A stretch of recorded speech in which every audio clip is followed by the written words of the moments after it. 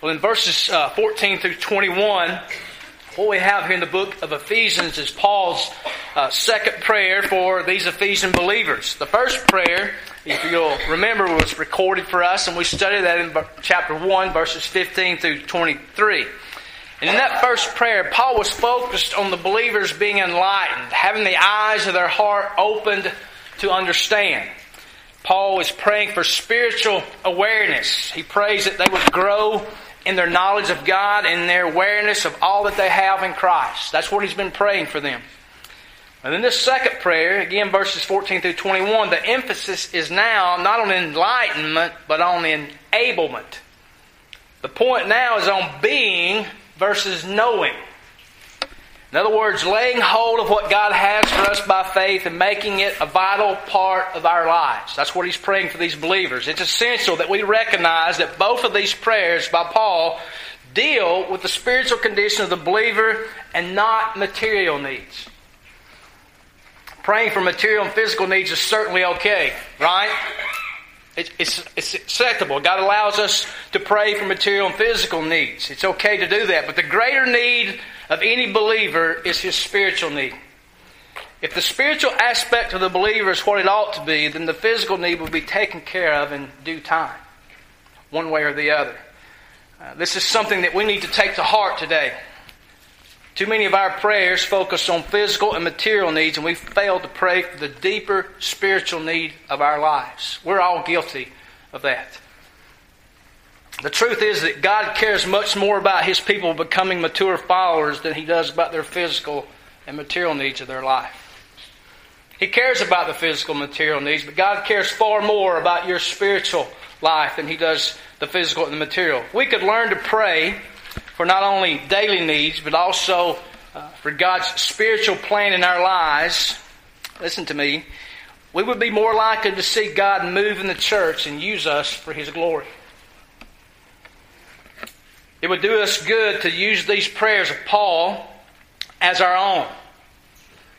These are not prayers that are just here to fill up the pages of the Bible. They're inspired by the Spirit of God. Paul's praying these for believers, and you and I are to walk away from this. We're to hear this today and walk away from this going, that is a prayer I can pray.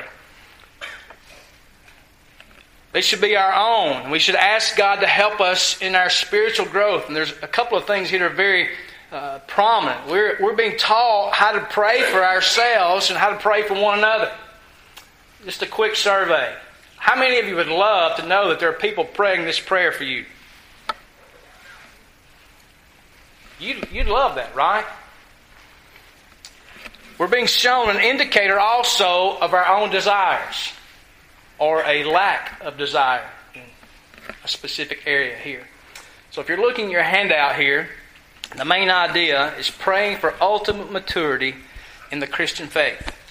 Praying for ultimate maturity in the Christian faith. Again, this is just not something we hear facts and we hear the Word of God taught today. We are to apply and obey what we see here. This is a perfect model of you to apply to your prayer life.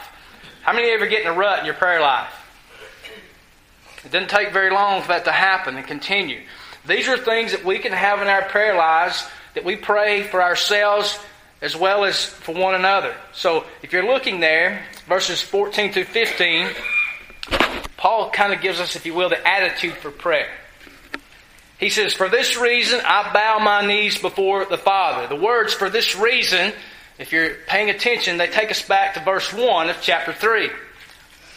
And you see those same words there. If you remember, I told you that Paul begins to pray in verse 1 and he gets sidetracked. He wants to go back and talk about the gospel more.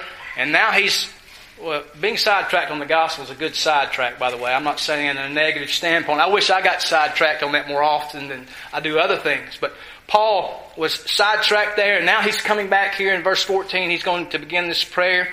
And for this reason, again, going back to verse 1, takes us back to chapters 1 and 2. For this reason. He's looking back especially to chapter 2, verses 19 through 22. And Paul says, there's a reason I'm praying. For this reason, it's because God saved you by His sovereign grace and brought all of you, And by all of you, he's talking about Jew and Gentile, all peoples of the world, into one new man.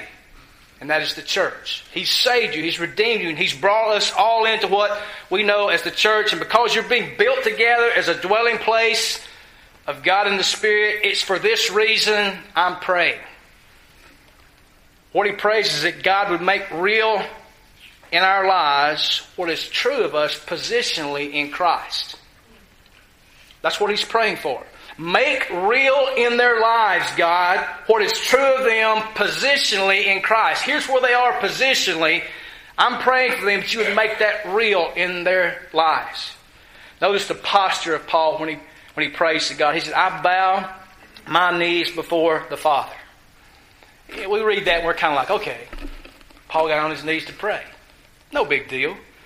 The normal position for Jews was standing when they prayed. Now, that wasn't disrespectful or they weren't being irreverent toward God, but their normal habit was standing, not kneeling. And I think I mentioned this Wednesday night. How many of you ever watched on TV or seen in a book the place in the city of Jerusalem called the Wailing Wall? That's where they go to pray daily, and they're standing. They pray. They actually write their prayers on little pieces of paper, and they stick them in the cracks of that wall. I've been there, and you walk to that wall, and there's all kinds of little pieces of paper sticking in that wall. I don't know who comes and cleans them out, if they ever do. But man, there's tons of pieces of paper stuck in there. They write their prayers down, and they stand there, and they pray. And you've seen the Jewish guys who have the little locks of hair that come down long, and they're kind of curly like a pig's tail hanging down. They're standing there, and they're at that wall, and they're wailing. They're rocking back and forth. They're standing. So Paul says, I bow my knees before the Father. Now, I don't want to suggest that kneeling when praying is the correct, absolute position, but in the Bible, kneeling when praying is an indication of deep humility and deep emotion before God. Paul says, I'm bowing on my knees. It indicates the attitude of his heart. Kneeling revealed reverence. It revealed, listen, desperation. How many of you have ever been desperate in your prayers? You got on your knees before? Standing just didn't seem to get it done, right? Not that God would answer your prayer standing versus kneeling, but you ever been in that point of desperation where you got on your knees and you bow before the Father? You're in desperation. It's a sign of submission, humility, gratitude, and even more important, it's a sign of worship. And notice what he says there. I bow before. That word before means toward or face to face with. Along with the word Father, he says, I bow before the Father. It implies the intimacy. Like a child who comes before his father who will welcome him and receive him in love. You daddies, you fathers, you can relate to this. That little child comes to you and, they ask for something. And you in your love, if it's permissible, you're more than willing to grant that. There's an intimate thing that goes on there between, and moms, I don't want to leave you out. That happens with you as well. But the idea here is of intimacy, of face to face with God, coming before God, reflecting on God's grace. That's what Paul's doing. Calls Paul, listen to me, it calls him to get on his face before God. That's what he's been reflecting on, right? He's been thinking about the gospel, the people have been reconciled, we've been brought into this one new man, been brought into the church, God has redeemed us by the blood of Christ. He's reflecting on that, and it calls Paul to do what? God's grace caused him to get on his face before God. That's a message for us. What Paul is doing here is worshiping. He's worshiping God for the saving grace that He shows to sinners. Now let me ask you this. When was the last time that you bowed in humble gratitude to God? When's the last time? And again, don't take this too far. I'm not saying if you don't get on your knees to pray, God does not hear you. You're not humble and grateful. But when was the last time you really became humble before God and grateful for His grace? And really reflected upon the salvation He's brought to you in Christ, and you humbled yourself, and you bowed before Him, and you just poured your heart out to Him for saving you. Psalm chapter 95, verse 6-7 says, Oh come, let us worship and bow down. Let us kneel before the Lord our Maker. For He is our God, and we are the people of His pasture and the sheep of His hand. Kneeling is also a sign, as I said, of desperation. When we understand that we're coming before the only one who can act on our behalf, it should give us a true sense of helplessness. You ever been there? Helpless? And you just cried out to God in desperation? Here's a question for you as a way of application. What keeps you from humble desperation in your prayer? What keeps you from doing that? If you're like me a lot of times, you think because God has always been good, everything's just always going to be there, right? You wake up every morning and you think everything's going to be today just like it was yesterday, right? We assume.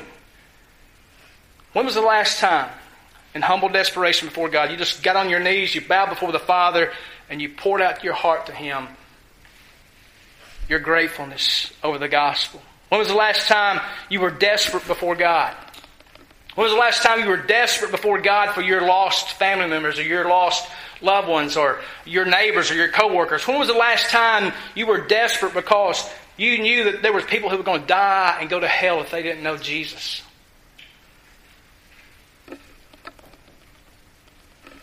When was the last time you bowed in desperation saying, God, you've got to help me to share the gospel with these people? I'm afraid. It's okay to admit that. Because by the way, God knows you're afraid. You're not hiding anything from Him. Pour your heart out desperate. God, these people need the gospel. I need to be able to do this. Do you realize that you're helpless and powerless without God? It's kind of a side note there. But Paul is bowing before God in humble, just prostrating himself before God and gratefulness for the gospel. He's been thinking and meditating on the gospel, and it has just overcome him. And he bows on his knees before the Father. Notice verse 15. From whom every family in heaven and on earth is named. What this refers to is believers of every age. Those who are now in heaven and those who are still on the earth. The idea with this expression is to emphasize to all believers that there's no longer Jew or Gentile. Those who turn from their sin and trust in Christ, regardless of ethnicity, where they're born, people in Siberia, people in Ethiopia, all are in the family of God. They all belong to God's new family. They belong to the church today. Paul's point would be that because God has made this family, that He has put His name upon it, then it is His family.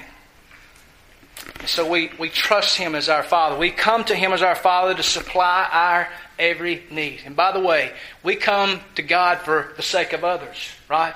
We can pray these prayers for others in the church, and we'll talk about that here in a few minutes. So a way of applying that is that prayer should be made in light of our new standing as children in God's forever family. You know, and as a result, when we pray, we should recognize that we belong to this great family. Some of you sitting here today belong to large families, right? Big families.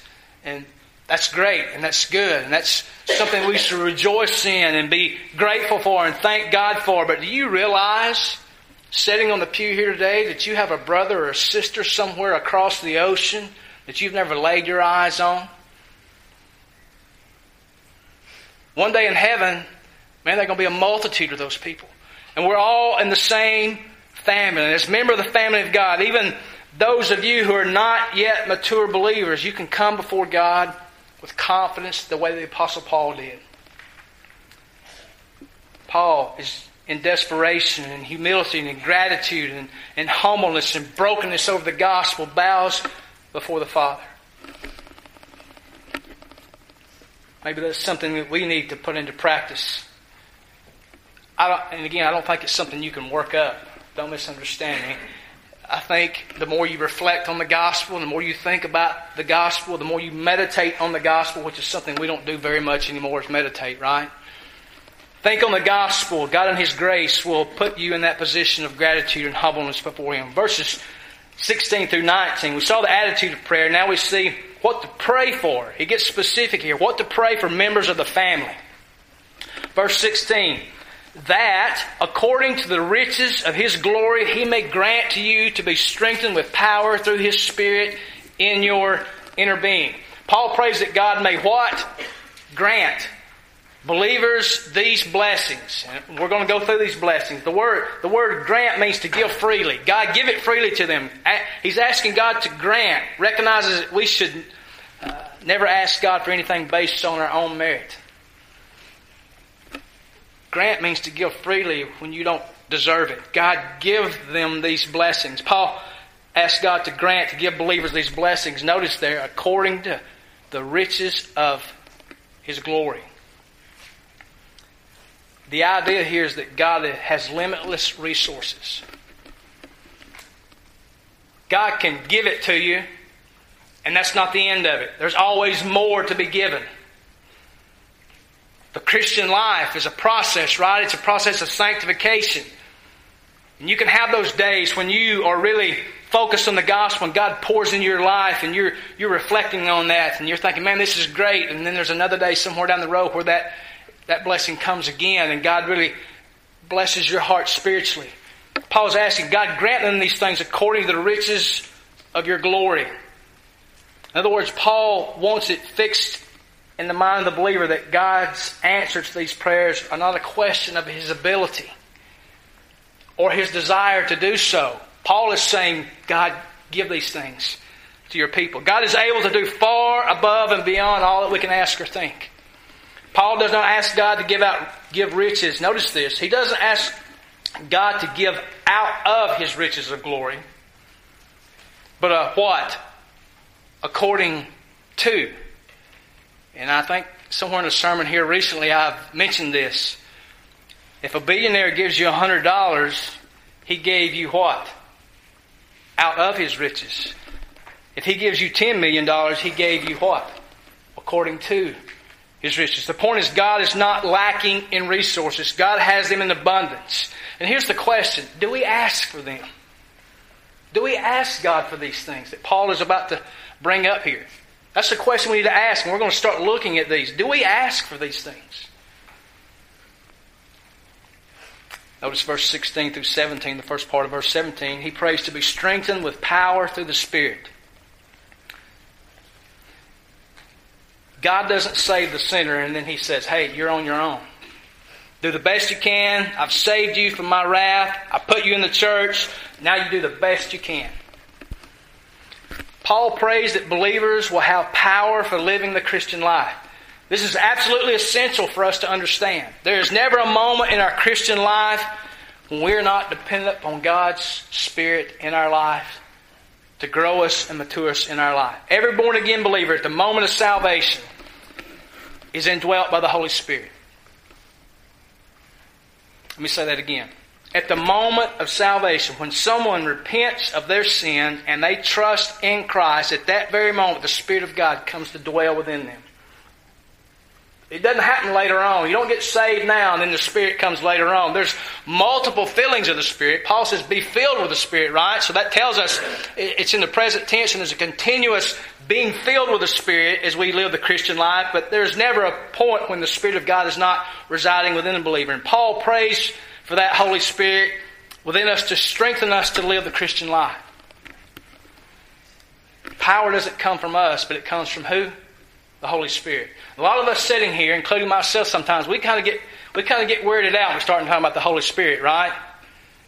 We kind of like, don't go there. I kind of get weirded out by the Spirit thing. It's because we've seen misrepresentations of that.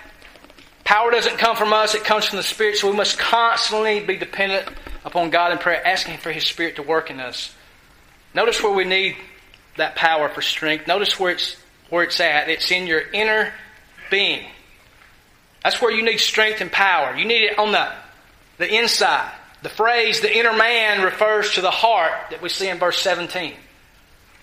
Paul is praying for strength through the Spirit in the inner man. Strengthening is the work of the Spirit. This is what we call, as I said earlier, the work of sanctification. The work by which the Holy Spirit applies God's power to our hearts and our minds and our thoughts, our wills and our affection, and He changes us.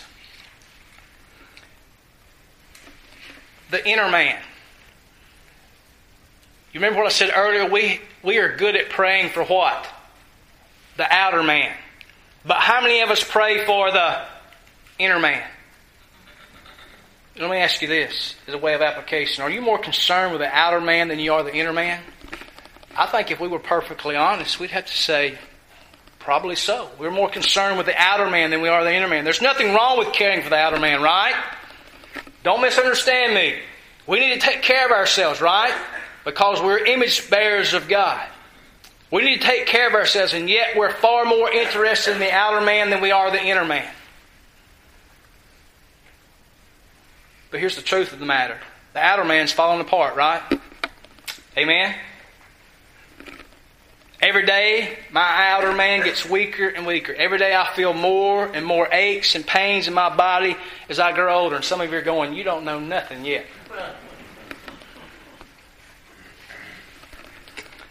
Listen to 2 Corinthians chapter 4, verse 16. Therefore we do not lose heart, but though our outer man is decaying. What do you think of when you think of decay? It's not a pretty picture, right? Don't lose heart, but though the outer man is decaying, yet our inner man is being renewed day by day. Your bodies are wearing out, right? Amen? They're wearing out. And that should be a good reminder that your days on earth are limited and you need to focus on what? The inner man. Nothing wrong with taking care of the outside, but don't be consumed with it, because what's going to happen one day? The inner man is more important than the outer man. The battle you fight against temptation and sin is a battle that's won or lost in the heart. Not only outside. Jesus said in Matthew chapter 7, verse 21 and 22, that the outward sins that we see in our life, they come from where? The heart. What comes out, what is produced in our life comes from our heart. It comes from our inner man. You might be able to change your outward behavior for a while through a lot of different methods. You may listen to Joel or Joyce or Dr. Phil. But if God doesn't change your heart, you're just learning to be a better hypocrite. That's all you're doing. Genuine Christianity, listen to me, genuine Christianity is not a moral improvement program. That's not what it means to be a Christian. It's not a moral improvement program. God is in the business of changing hearts, our motives, our attitudes, and our desires. And for that kind of interchange, we need nothing less than the power of the Spirit of God. Only He can make our heart the kind of place where Jesus is pleased to dwell. Look at verse 17. The aim of the Spirit strengthening you with power in the inner man is what? So that Christ may dwell in your hearts through faith. Why do you need to be strengthened by the Holy Spirit in your inner being? It's so that Christ may dwell in your hearts by faith. This word dwell here is extremely important. The idea of dwelling here is more than just Jesus dwelling in your heart. Instead, it's the idea of Jesus, listen to me, ruling your heart. Is there a difference? It's not just Jesus being in your heart, but it's Jesus ruling your heart. The word dwell means to settle down, to have a permanent residence, not to be short-lived. Why does Paul pray that Jesus may dwell or settle down in our hearts through faith? Why does he do that? Keep in mind, Paul is writing to believers. He's talking about something more than Jesus coming into our lives at the point of salvation. He's talking about Jesus being at home in our hearts. He's talking about having close, intimate, ongoing, growing fellowship with Jesus. That's what he's talking about. One commentator I read this week, D.A. Carson, says, when a person takes up long-term residence somewhere, their presence eventually characterizes that dwelling. Is that not true? You go to someone's home, and if they've lived there a long time, you can look around their home and you can learn a lot about them, right? The home begins to take on the character of that person. When Jesus first moves into our lives, He finds us in bad repair. It takes a great deal of power to change us. And that's what Paul prays for here.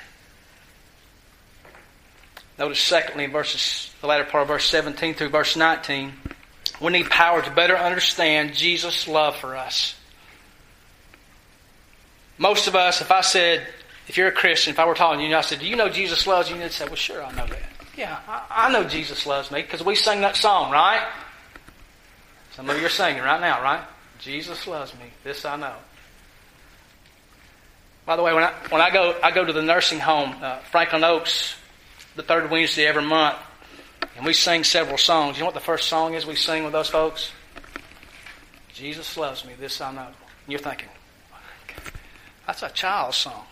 You ought to see the faces of some of those people in there when they sing that song, especially those who know Jesus, and they know what it means to know the love of Christ. Notice in verse 17 there, he says that you being rooted and grounded in love. Rooted and grounded. This is a prayer for believers to be secure. Listen, it's a prayer to be secure in Jesus' love for them. It's not our love for Jesus. Don't misunderstand that. It's not our love for Jesus, but it's a prayer that the believer will know Jesus' love for them. He says rooted in love.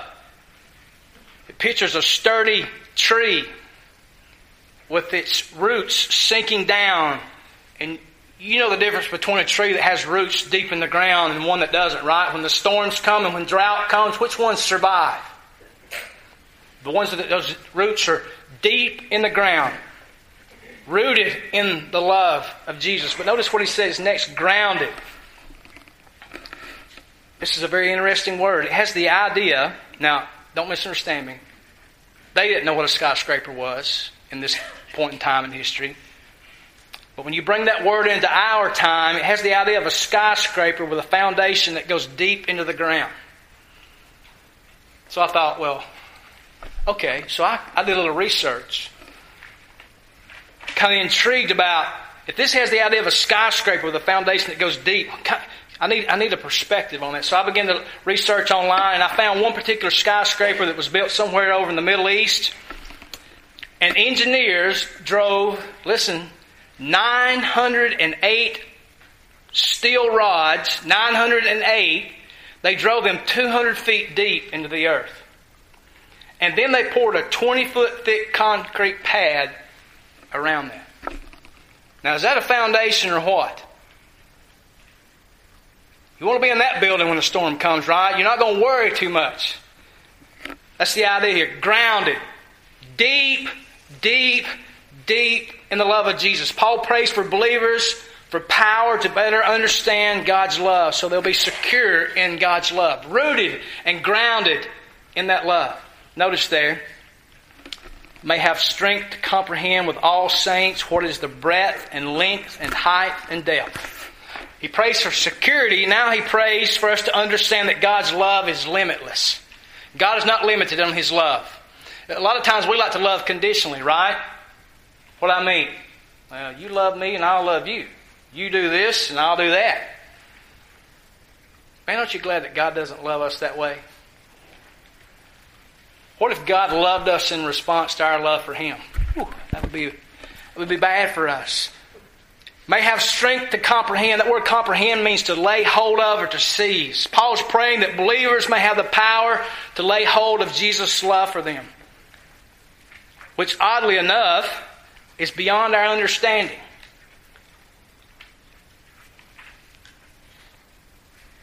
It's beyond our understanding. Paul's praying that they would lay hold of this, but by the way, it's beyond your understanding of just how much God loves you.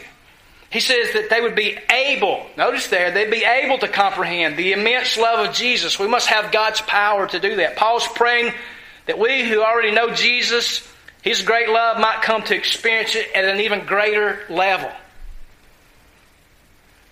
Some of us are going, I know God's love. But God's love, an understanding of it, is immeasurable, which means that we can live our Christian life every day continuously growing in a better understanding of just how much God loves us. Look at verse 18 again. Notice how we should try to comprehend. Don't miss this. That they may have strength to comprehend. And what does it say next? With all the saints. All believers should think of the love of Jesus together. This is another reference to the importance of the church. God intends to shape us through community as we point one another to the gospel. The Christian life was never intended to be lived in isolation. You've heard this, right? There's no such thing as a Lone Ranger Christian. John Stott says we need the whole people of God to better understand the whole love of God. Just let me give you an example. You've been around some people as Christians, right? And you thought, man, that joker's hard to love, right? But God loved him, right? Do you see how someone can be hard to love, can grow you and make you appreciate the love of God for them even more? That God would even say to them, by the way, He saved you and you're just as bad as that person you think is bad. Verses 18 and 19, he says that we may be able to comprehend what is the breadth and length and height and depth, and to know the love of Christ, which what? Surpasses knowledge. What we have here is referred to as, they call it an intentional paradox. We can know something of Jesus' great love, but in another sense we can never know it completely because it's what? It surpasses our understanding. Notice he says the breadth and the length and the height and the depth. You read those words and you're kind of like, okay, what's he talking about here? We'll try to maybe get close to what Paul might be saying. The breadth of Christ's love includes a great multitude that is beyond number, consisting of people from every nation, tribe, tongue, and people. God's love is not limited to the white Americans who live in North America. The breadth of God's love goes to every nation, tribe, people, and tongue. The length of God's love extends from eternity to eternity. Back in chapter 1, verses 4 through 5, he says, He chose us in Him before the foundation of the world, that we should be holy and blameless before Him. In love, He predestined us to adoption as sons through Jesus Christ to Himself, according to the kind intention of His will. It's an eternal love that will not let us go. The height of His love lifts us up, it says in chapter 2, verse 6, to an exalted position of being seated with Him in heavenly places. The depth of His love is that He cast our sin into the bottom of the sea. Micah chapter 7, verse 9. God casts our sin into the bottom of the sea. Verse 19. And to know the love of Christ which surpasses knowledge. We can't get to the bottom of Jesus' love. Throughout eternity, we'll never come to the place of saying that we know all there is to know of Jesus' great love for us. And some of you are going, well, what's the point? The point is, as you pursue that, it becomes more and more evident in your life. You'll never get to the end, but it grows your life. It grows your faith. It's kind of like eating banana pudding, right? You sit down and for some reason you've got the bowl and you eat. You're thinking, man, this is good. The more I eat, the better it gets, right? But guess what? You're going to finish that. But it's not that way with God's love. The more you pursue it, the more of it there is. Verse 19, Paul finishes his prayer with, that you may be filled with all the fullness of God. The idea of filled with fullness means total dominance or control, so that God perfectly controls our minds, our emotions, and our will. Now let me ask you, I had to ask myself this week, sitting at my desk, looking through this, do you pray this way? Do you pray this way for yourself? Do you pray this kind of request for other Christians? Do you pray these prayers, parents, for your children? Let me say this to you. This is more important than who they will marry, where they will go to school, or what career they choose. Do you pray these type prayers for your children? Do you pray these type prayers for members of Redbud Baptist Church? I've told you this before. I pray through the church roll. Some this day, some this day, and some this day. I pray these things for each and every one of you. Does that give you comfort to know that somebody's praying these things for you? Man, it does me.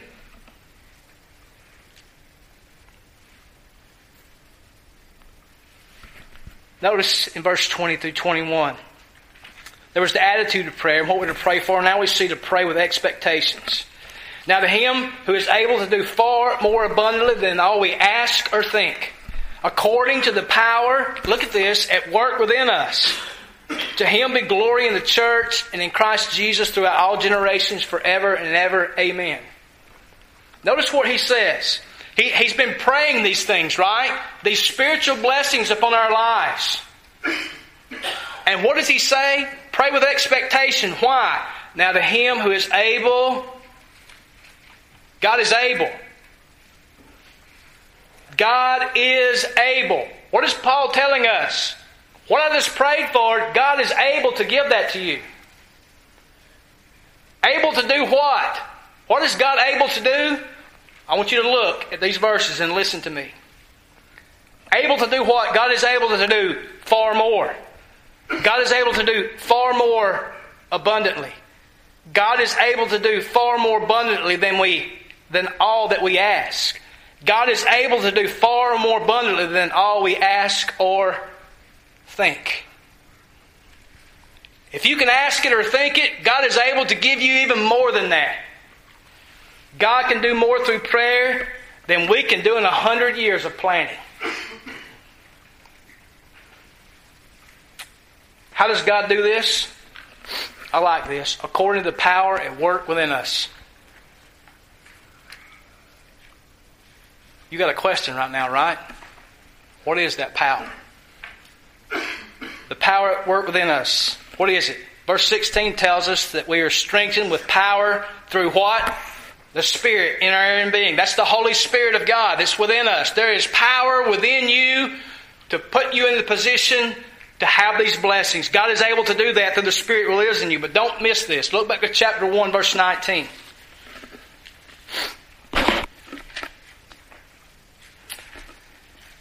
And what is the immeasurable greatness of His power toward us? Who what? Believe. If you don't believe, you don't have this. And what is the immeasurable greatness of His power toward us who believe, according to the working of His great might that He worked in Christ when He raised Him from the dead and seated Him at His right hand in heavenly places? What is the power that's in work within you? The same power that raised Jesus from the dead. Does that not intrigue you? That within you is the power that raised Jesus from the dead. Now here's my question. Do you want that power to be worked out in your life? Do you? Then pray like Paul does here. Because he told us that God is able to do it, right? This should be the main goal of our prayers. That we grow in our faith. That we grow in our Christian faith. Look at verse 21. To Him be glory in the church and in Christ Jesus throughout all generations forever and ever. Amen. We should pray for God to bless us with power for growth in the Christian faith. For what reason? For His glory. We don't want it to consume it upon ourselves, but we want it for the glory of God. Notice, to Him be glory where? In the church. The church is not the building, but who? The people. The people who make up the church. They are to glorify God. How is that done? As the church, as the people of God, as they grow in their obedience to God and His Word, as they grow in pleasing God, and as they grow in making God the center of their experience, they glorify God. The more you pray, the more you pursue these things, God is going to give them to you, and in return, it's going to do what? It's going to give glory to God. Notice also, to Him be glory in Christ Jesus.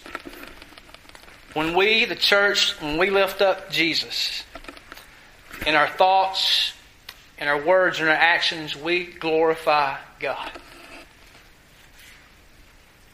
And I was reading this verse and I was going, to Him be glory in the church and to Him be glory in Redbud Baptist Church. That's what I was praying this week. God, that's what I want for us.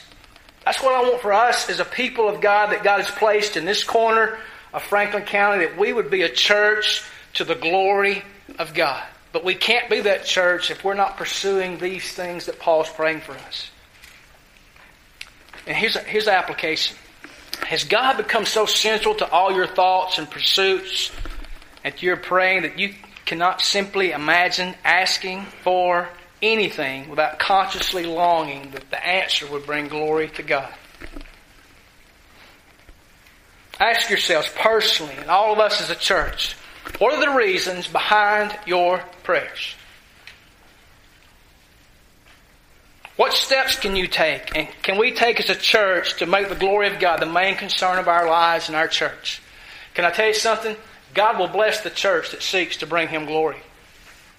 That's a no-brainer, right? That's what God wants. And God will bless the church that pursues His glory. Now let me ask you this. When was the last time, or have you ever prayed along these lines in verses 14 through 21? Have you ever done that?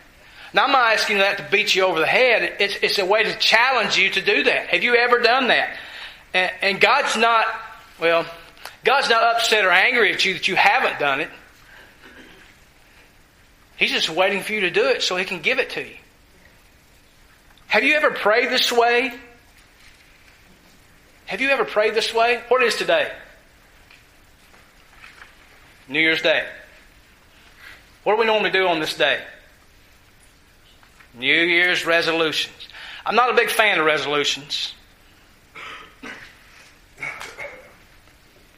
I don't think they're bad. But my challenge to you would be, would you make it your goal to do this? This could be a good New Year's resolution. Let me challenge you to do this. Incorporate these petitions into your daily praying for the next 6 months. And let's trust God and see what He'll do in our lives spiritually. As believers, but more importantly, what? As a church. Let's pray.